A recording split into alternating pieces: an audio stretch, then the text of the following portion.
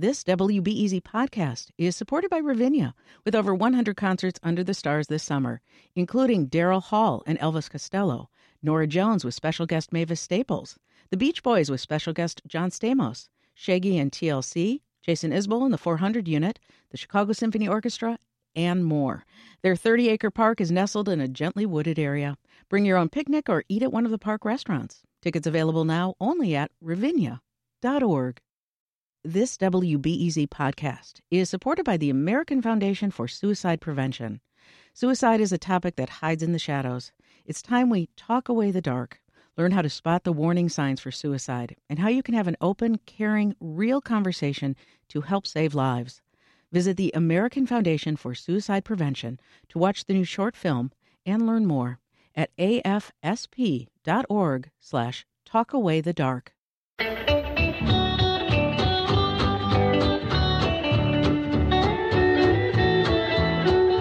I'm Sasha Ann Simons, and this is Reset. I see a candlelight down in the little green valley, where the morning glory vines are twining round the door. When we hear country twang like this, our mind typically imagines walking through the saloon doors of a Nashville bar, seeing folks wearing cowboy boots and Stetson hats. But while Nashville may be Music City, this particular band is actually from Chicago. They're called the Sundowners, and we're just one in a long history of fantastic country acts in the Windy City. Chicago's been part of country music's history from the very beginning, whether it was Grand Ole Opry-style variety shows, rowdy country western bars, or the emergence of alt country. Chicago has had a hand in evolving the genre's sound. Now, the history of that influence is documented in a new book called Country and Midwestern, Chicago in the History of Country Music and the Folk Revival. To learn all about it, we're talking to the author, Mark Guarino. We're also joined by Robbie Fulks. He's a prolific musician who's been a part of Chicago's country and folk scene for decades and even wrote the foreword for Mark's book. Also with us is Jane Baxter Miller. She's another fixture in the Chicago country scene and has released solo albums, along with being part of the duo Texas Rubies. Mark, tell us a bit about the inspiration behind the book. Why'd you want to share this history? Sure. Well, the simple reason is that it just wasn't out there, and most people didn't know any, including me. And my idea for the book goes back a couple decades, actually, when I was covering music full time in the 90s, and I was watching this great scene really emerge from the previous decade. A lot of DIY musicians were starting record labels, moving to Chicago to play music, and there was this great alt country scene that was happening, including Robbie and Jane here, and I was thinking, well, why was this happening here? And I kind of looked back and saw the threads go back very far, even though you may not have realized it. And the book covers almost 100 years. And I found that even though they were all kind of disparate time periods, that there was this kind of beautiful connection among all these time periods, too, up to the present day. Jane, you and I were just dancing to the opening track there. As a musician, how well do you think it's known that Chicago does have a country music scene? I have no idea. I don't think it's very well known. Yeah. I think we have a really lovely community here amongst country music, and I'm glad that Mark wrote the book so that more people can know. Why do you think that's the case, Robbie? That not enough people knew about it? Well, I think that the commercial center of country music is obviously 450 miles south of here, and that's where the publishing and the labels and all of the, the corporate super and infrastructure are. And so we've got a ton of great musicians here in all styles of music, but as far as country, I mean, it has such a geographic center to it. The business does. That's a bit of a handicap, I think, for Chicago. Yeah. All right. So let's dive into the book. I want to start with where country music really begins in Chicago.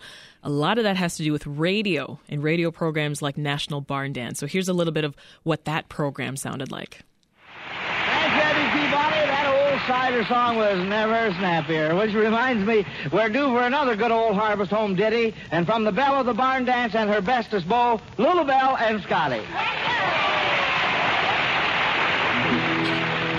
When the moon goes to shining and my heart goes to pining for my Blue Ridge Mountain home, where the hound dogs are baying and the pine trees. So tell us about the National Barn Dance and how it came about.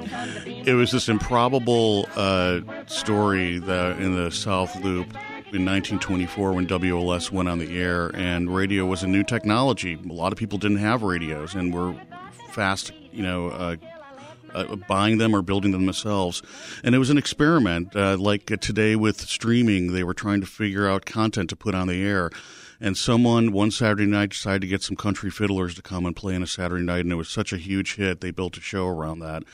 There was nothing really like it beforehand. No one. It was really the first time that they created a blueprint for how to sell this music to the masses and the kind of live entertainment, but on the radio. And over many years, a lot of musicians from the South, Kentucky, the Appalachian area, came here. They adopted new personas. They adopted even new storylines, biographies, and they became massive stars. They recorded here for big labels. There were a couple Hollywood movies, but also there were a lot of road shows. They toured all around the country. And so it was this infrastructure that kind of came out of nowhere here to sell music to people who lived in rural America, not necessarily Southern America, but the country was more rural then. And that's kind of the idea of the book, that country music's origins were really much more about rural people and what they liked and what they were interested in than just a Southern thing. Yeah. Robbie and Jane, I'm curious to hear your reactions to that music. I mean, what part of it feels maybe familiar or foreign to you? The harmony feels just totally relevant and right now, but maybe that's just because I'm an old guy. What do you think? I love the harmony. I love it all. It actually makes me think of Heather McAdams and Chris Ligon's Country Calendar Show, which they do every year. And Fitzgerald's, yeah, Fitzgerald's, and bring some of that kind of old-timey feel back to it, you know? But yeah, it all feels like home to me because I am from Appalachia originally, so. If you're just joining us, we're discussing a new book that chronicles how Chicago has shaped country and folk music through the decades. With us is the author, Mark Guarino, as well as musicians Robbie Fulks and Jane Baxter Miller. So help us understand, Mark, what made National Barn Dance and WLS so much more successful than other programs and radio stations? It was really its marketing genius and also the talent it had here. There was a man named John Lair who's from Appalachia who came here, had no experience at all, but he loved showbiz. He really wanted to get into showbiz. So he became really active in going down to the South and scouting talent to come up. And once they did, he signed them to contracts. He gave them storylines and backstories and sometimes new names. But what he did really was kind of create this cast of characters that had a real broad appeal. And people really loved them, and they loved the songs. And then what he did after that was that he basically put them in front of people in any way he could, not just the broadcast, but again, kind of road shows through small towns all throughout the Midwest and the South, and built up this sort of stable of stars that there was nothing really like it at the time. And so after a while, they got a national sponsor, and it became a coast to coast program from the South Loop. That's which is you wouldn't imagine what we just heard coming out of the South Loop, but it did. Sure did. And throughout the book, you profile various artists from that time period. One of them is Bradley Kincaid. You call him the first country music star, right? So let's first listen to his song, Barbara Allen. In Scarlet Town, where I was born, there was a fair maid dwelling, made every youth cry well away. Her name was Barbary Allen. It was all in the month of June. So who's Bradley Kincaid? Bradley Kincaid was someone from Appalachia who came up to study. He came up here to go to college. But he got, along with John Lair got him on the program because I think he initially went there to audition to just make some side money while he was up here. And he was really significant because at the time, a lot of people didn't have records or record players, and so he went down to the South and found a lot of those songs that were passed by an oral tradition. And he produced songbooks, and he was the first one to create this sort of strange to us now today of a phenomenon of creating songbooks where you can now learn the songs in the home. So he was replicating them. And there was a publishing company in Chicago that produced them, and these sold by the millions. I mean, it created this sort of new venue again for the music of the Bradley Kincaid songbooks. And so he was a performer who helped kind of take this music from a very kind of isolated pocket of the country and really spread it through not just his recordings and what he did on the radio, but through all this publishing he did as well. Robbie, was that an inspiration for you? Yeah, I still love the music, and the stories in the music are, like that song goes back at least 200 years before that recording. And so there's sort of a DNA there that I think I relate to, and a lot of people from, say the UK and Ireland, where those songs come from, relate to them. Yeah. I saw you close your eyes there, Jane. It felt like you were almost transporting yourself back to that time. Oh, totally. Just to listen to that sound and those words, it's a beautiful, beautiful song, and so pure, back. Right? Definitely. Yeah. Well, another artist profiled in this chapter, Patsy Montana. Let's hear her playing the song Mexicali Rose.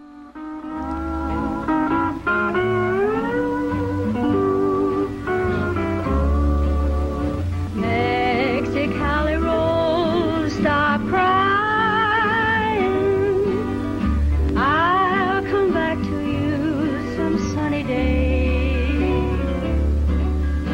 Every hour, while I'm away. So something interesting in the book, Mark, is when you talk about how women weren't typically the stars of the show when it comes to barn dance, right? But somehow Patsy broke that mold. Right. And I think one of the reasons was she had a real just big, bold personality, too. And I think that really stood out. And she became a star that brought a lot of other women to Chicago and encouraged and after Patsy Montana, there were a lot of actually female groups. And it was really because of her. And she was the first female country music star in terms of record sales as well. And one of her songs, I Want to Be a Cowboy Sweetheart, it's been covered by everybody. Right. And oddly enough, I interviewed Cyndi Lauper for this book because at the time of writing it, she had recorded a country record, and she recorded that song, and she knew all about it. Has a country record? Oddly enough, she has a country record. It's out there, people. I got to hear it. Everyone's going to YouTube right now as we. That's right. That's right. Are you a Patsy Montana fan, Jane? Oh, big fan, absolutely. And like what Mark said, she really paved the way for a lot of female singers and songwriters and musicians. Great yodeler. That's right. Yeah. That's right. I'd launch into yodel right now, but it's a little too Can early. You? Please. I think you'd love that. I want to fast forward a little bit in time and pivot more to the folk side of things. So you dedicate this whole chapter to the founding of the Old Town School of Folk Music. So why do you see the school having such a big influence on country and folk music history? Sure. Without the Old Town School, this book wouldn't exist. And the reason is because there was really no other organization like it since and like it before and like it since. And the reason it became kind of the center in Chicago where people who were kind of like middle-class suburbanites, for instance, had never heard this music before, could go there and be exposed to all of it, but do it in a way where it wasn't kind of like a conservatory method of learning music where it's one-on-one. It was in a group setting, and it was really about the songs. It wasn't necessarily having technical proficiency or anything like that. It gave a platform for a lot of the folk revival stars home when they were coming through Chicago to perform. And the Old Town School kind of shows up in every chapter of this book because it went out when Uptown was filled with tens and thousands of Southerners coming up. The Old Town School went there and gave out guitars and really made them feel at home and hold community sings. And also it was a place where they hired musicians as well to teach and perform. I know Robbie was a teacher there as well. And so it's really a completely unique organization. Yeah. Well, I mean, in many ways, the approach to folk and country music was different from that of barn dance. I mean, what made Old Town's approach distinct? Well, it was rooted in it came out of the folk revival of the late 50s, and so it it really came with this group of people who were discovering all these recordings from the barn dance days and those musicians from that era, the 20s and 30s. And so people had forgotten about that music by the time in the 50s. And so there's sort of a reawakening, sort of a backlash against rock and roll. And so all these people discovered, hey, there's this music that, as Robbie said, goes back hundreds of years that we knew nothing about, and we like it, and we want to perform it. And that was, if you think about it at the time, it was completely... It was something completely new, and the Old Town really kind of drove it home in Chicago and spread its popularity. Here's a recording we have of Frank Hamilton, one of the central figures you talk about in this section. Takes a worried man to sing a worried song. Takes a worried man sing a worried song. Takes a worried man to sing a worried song. I'm a worried now, but I won't. So Mark talks in the book about how Frank's style of teaching was like non-traditional. I'm curious what your thoughts are on this philosophy. It was basically centered on teaching songs as opposed to scales and notes and theory. Yeah, I guess when I taught there, I mean, one thing is I don't know a lot about scales and notes and theory, so it wouldn't so be... you would have liked that philosophy. Well, it wouldn't be smart of me to try to do that. I did try to do a little bit of that because it's like a little bit of that is helpful, but I think more what I tried to do, was send out song sheets and they had chords on top of them. This is when I taught at Old Town. And also just try to inspire is a big word, but just try to model what I thought was musical behavior, which was like getting emotionally into songs, singing loud, looking at people in the face, encouraging them to get into the collective mindset of we're doing something together. We're creating an emotional event together. And I think that's way more important than theory and scales. Probably more effective too. What do you think, Jane? Well, I'm with Robbie. I am, my guitar skills, I know, that's why one reason I play country music, because I know 3 chords. That's about it. So the non-traditional would have worked for you, too. Oh, absolutely. Put me in, yeah. To what degree, Mark, was the folk revival and the Old Town School part of a larger political movement in Chicago? Well, it came out of the labor movement, really. A lot of the founders were people who were just helped found the labor movement, especially in Chicago. People like Stud Sterkel and Win Strachey. These were people who knew Woody Guthrie and would perform, folk music at union halls and that kind of thing. There really was a belief that there's you really have to think about at the time that rock and roll had basically spread out everywhere into suburbia, and it was kind of a scary thing. And there was kind of a thing of hey, there's this music that's inherently American, and and it kind of goes back really, really far, and we kind of forgot all about it. And I think there was what I find kind of beautiful about it was the enthusiasm there was for discovering not just folk music, but dance and music from other different parts of the world. I think people were just kind of kind of opening their eyes and seeing what was beyond kind of this suburban 50s Mad Men sort of thing we've seen, and so. They were also kind of radicals too. One thing about the book is that they were all under surveillance by the FBI. At the same time, and that's one thing I discovered. Even the families of these people I talked with didn't know that. I found that part surprising. And the FBI really destroyed, for instance, Win Strachey's life at the end because they harassed him and they made him lose work. And so the Old Town School was really his last hurrah, and I think he did a pretty good job with it. Well, before we take a quick break, I'm going to play some more music. This is by one of the mainstay artists in the folk scene, Stu Ramsey. Before we take that pause, Mark, any brief words about Stu? Stu was a really, really young guy who was this guitar prodigy living in Elmhurst, and the Old Town School embraced him, and he started teaching there, and he was he was kind of a white blues prodigy at the time, and then got a record recorded, and that was it.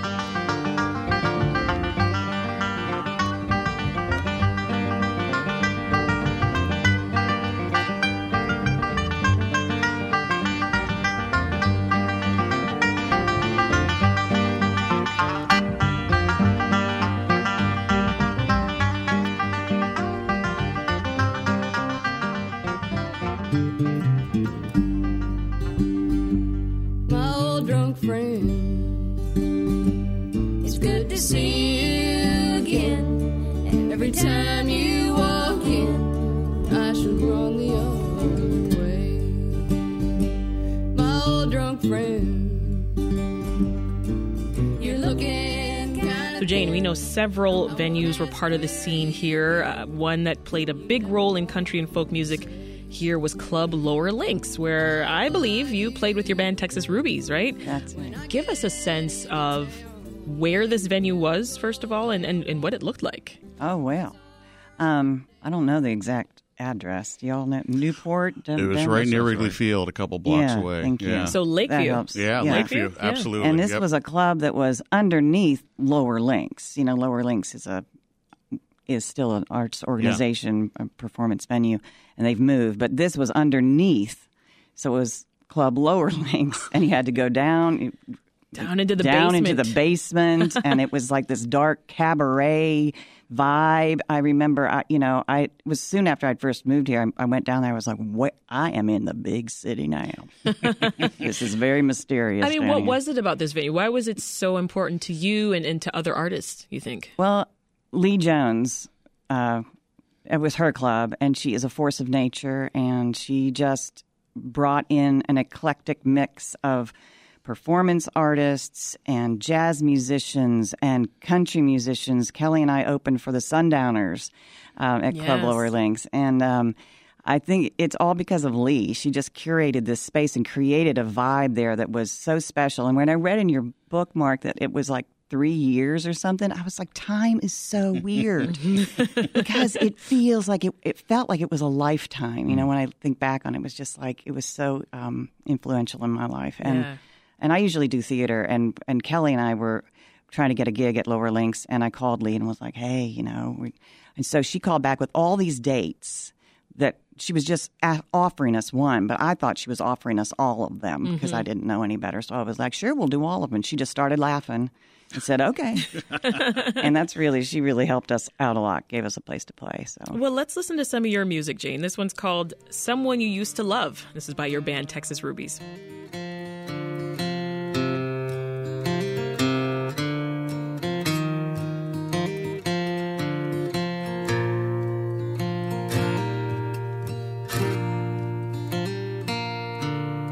Darling, do you still love me? It's been so long, I almost don't see how you could, though you've told me that you... Beautiful. How did you get your start in country music? Well, first of all, I got to say, that's Kelly Kessler wrote that song. And so shout out to Kelly. Is she singing it, or are you singing it? I'm singing it. Okay, that's Jane's voice right there. That's me. Yeah. Just had to clear that up. Thank you. Thanks, Robbie. I guess I got my start. I grew up in Kentucky, in Appalachia, but I didn't start. I thought it was hillbilly music, and I didn't want anything to do with it. But when I went to school in West Virginia University, and I started listening to bluegrass music and started hanging around all the bluegrass musicians and started singing. And that's when I really fell in love with it. And I had no idea when I moved to Chicago that I was going to meet Kelly Kessler, who had just graduated from Berea College down in Kentucky and had fallen in love with country music down there. So, but that's how, yeah. Yeah. That's a great story. You know, there's a sizable chapter in the back half of your book, Mark, talking about the emergence of alternative country, or alt country, as it's typically called. Define alt country for us. What is it in your opinion? Well, I mean, I think today we would call it Americana music, and that's the kind of cool thing about that alt country music is that at the time there was kind of an alternative to. It was a time when a lot of country music had gone into stadiums with people like Garth Brooks and Shania Twain, and so there was a real interest in musicians kind of looking back at sort of older forms of country music, but also kind of like infusing it with a modern sensibility. So musicians who weren't just doing sort of museum pieces, but were kind of doing modern music, but steeped in with both the instruments and the themes of what we would consider classic country music. Yeah. Well, let's listen to an example from you, Robbie. This is She Took a Lot of Pills and Died. Uh-oh. It's from your album Country Love Songs. Well, with her drop dead looks and her little girl charm, everybody thought she'd go far. And at 20 years old, she was rich as could be and a world-famed Hollywood star. With the big parts coming and the sweethearts too, life was a hell of a ride. This is Reset. I'm Sasha Ann Simons. We are discussing Chicago's influence on country and folk music, which is all documented in the new book, Country and Midwestern. With us is Mark Guarino and musicians Robbie Fulks and Jane Baxter Miller. And we are currently listening to a song off Robbie's first album, Country Love Songs. While the traffic crawled by in the street outside, she was sitting in her kitchenette, listening to the scuttle of the rats. So I got to ask you, Robbie, what does alt country mean to you? Well, Sasha, I thought I was doing country music. I honestly didn't know. And then they gave you this label, and you said, what? Got the label, and to me, I mean, I don't want to sound too cynical, but to me the label means like it's not...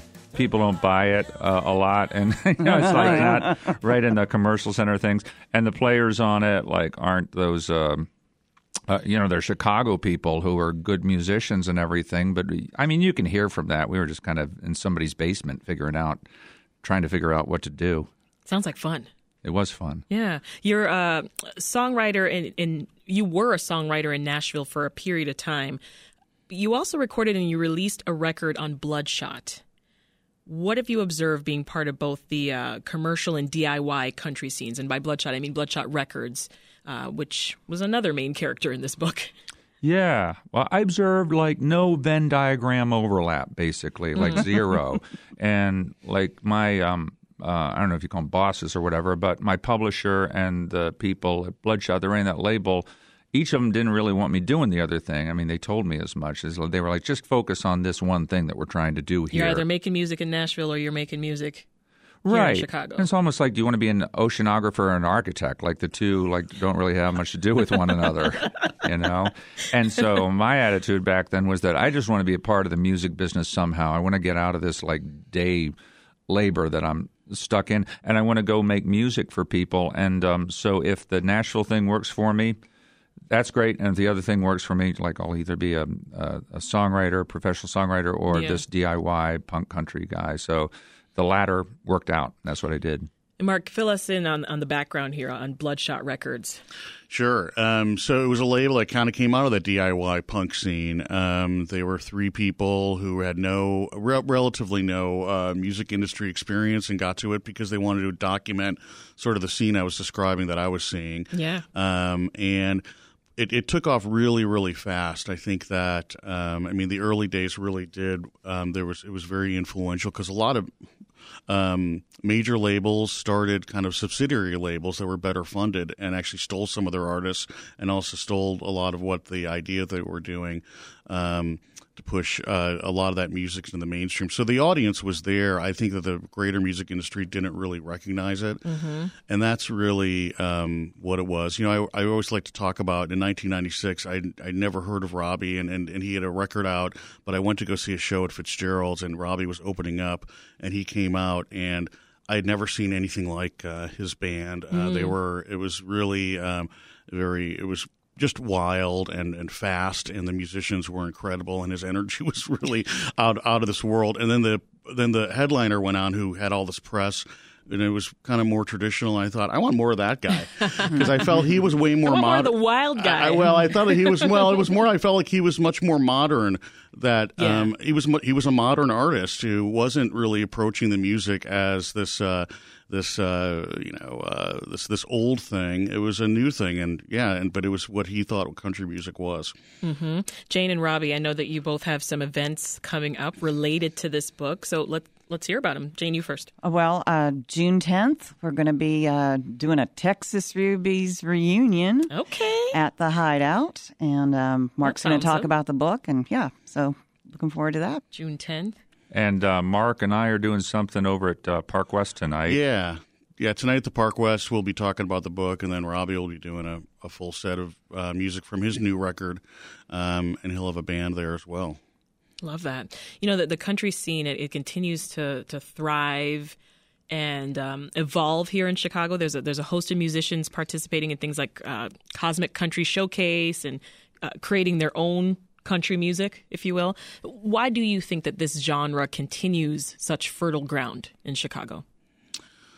Well, I think that it's always been a place for musicians to come, and there's so much. What's great about what's happening now is that I feel like there's been more places to play that really, and so musicians are kind of still doing their own thing without sort of without caring about what's going on in the big industry towns, and because there's an opportunity to perform here and get an audience here. Yeah, the other thing I think we forget venues. about is that there's actually an audience here that goes out to listen to music, and it's a normal thing to go do, like going to see a movie. Absolutely. I guess streaming has maybe hurt that a little bit, but I think that's what's been great is that there's just more. There's shows and pottery studios and wine shops and distilleries and basements in Lakeview in Lakeview, alongside all the regular clubs and bars and stuff. So it's still pretty fertile. Why do you think it's been able to stay alive, Jane? Well, I think Chicago is just a really special place, and I think country music in particular just resonates with so many people's soul. It just resonates, I think. Yeah. We got just a little more time here, and I want to talk about one more band called Special Consensus. Mark, tell us a bit about them. Well, Special Consensus has been around since about 1975, and in a way, they're the Menudo of bluegrass music. Yeah, that's exactly what they are.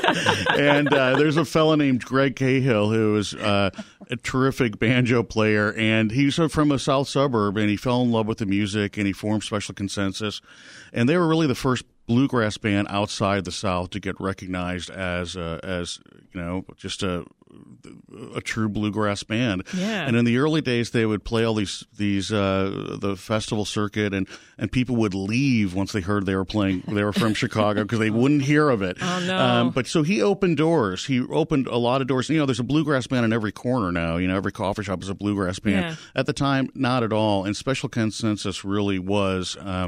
A big, again, kind of opened the door, and Robbie was a member. Robbie was part of the group at one time. I mean, what did you learn from playing with this band? Well, I'll tell you, I learned work ethos because Greg was just like working around the clock on this thing. He booked the band. We worked 200 dates a year. And we all helped drive the van around to these places and do music. And so for me in my 20s, like Mark said, I was kind of on the wild side, and I like to drink whiskey and hoot and holler and jump around. Look at that. But to do all this as a job and to do it that many days and that steadily, I had to learn to calm down a little bit and to get into the rhythm of road life and just to sort of survive out of my 20s, to learn stuff like that from the older guys like Greg. Well, let's go out on a song that feels like a fitting bookend to our conversation. It's called Chicago Barn Dance from local group Special Consensus. Says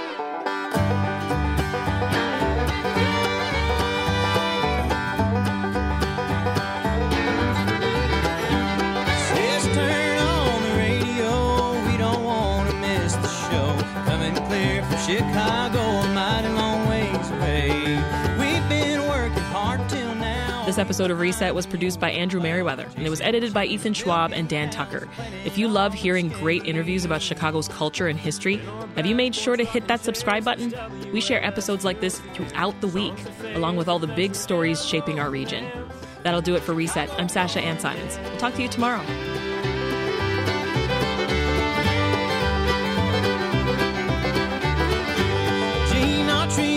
Midwestern, where Lou LaBelle and Scotty are quite a pair. Monroe Brothers form a square and spin the pretty girls.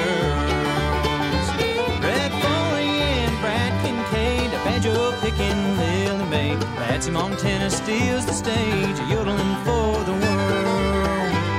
They say the line winds and snakes down Wabash and back up 8th. Have to get your tickets in advance. Chicago Barn Dance.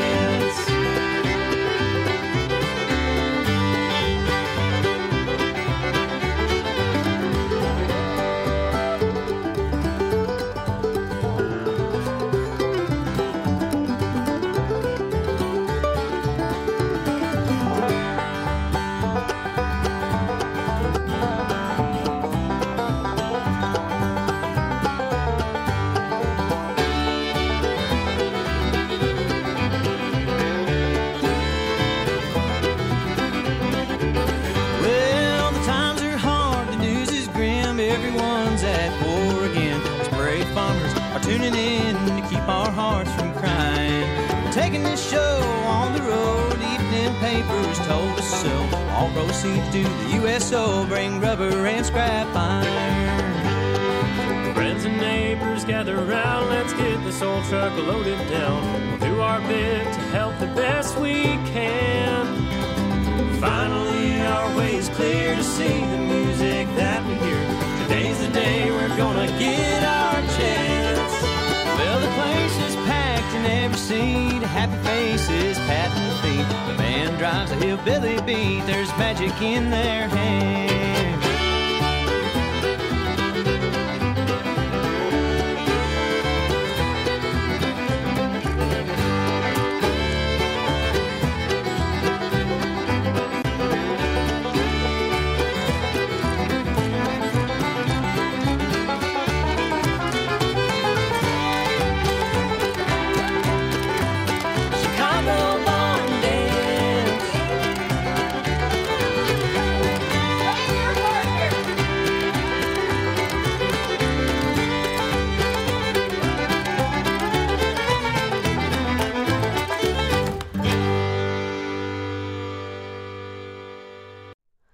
Hi, it's Terry Gross, the host of Fresh Air.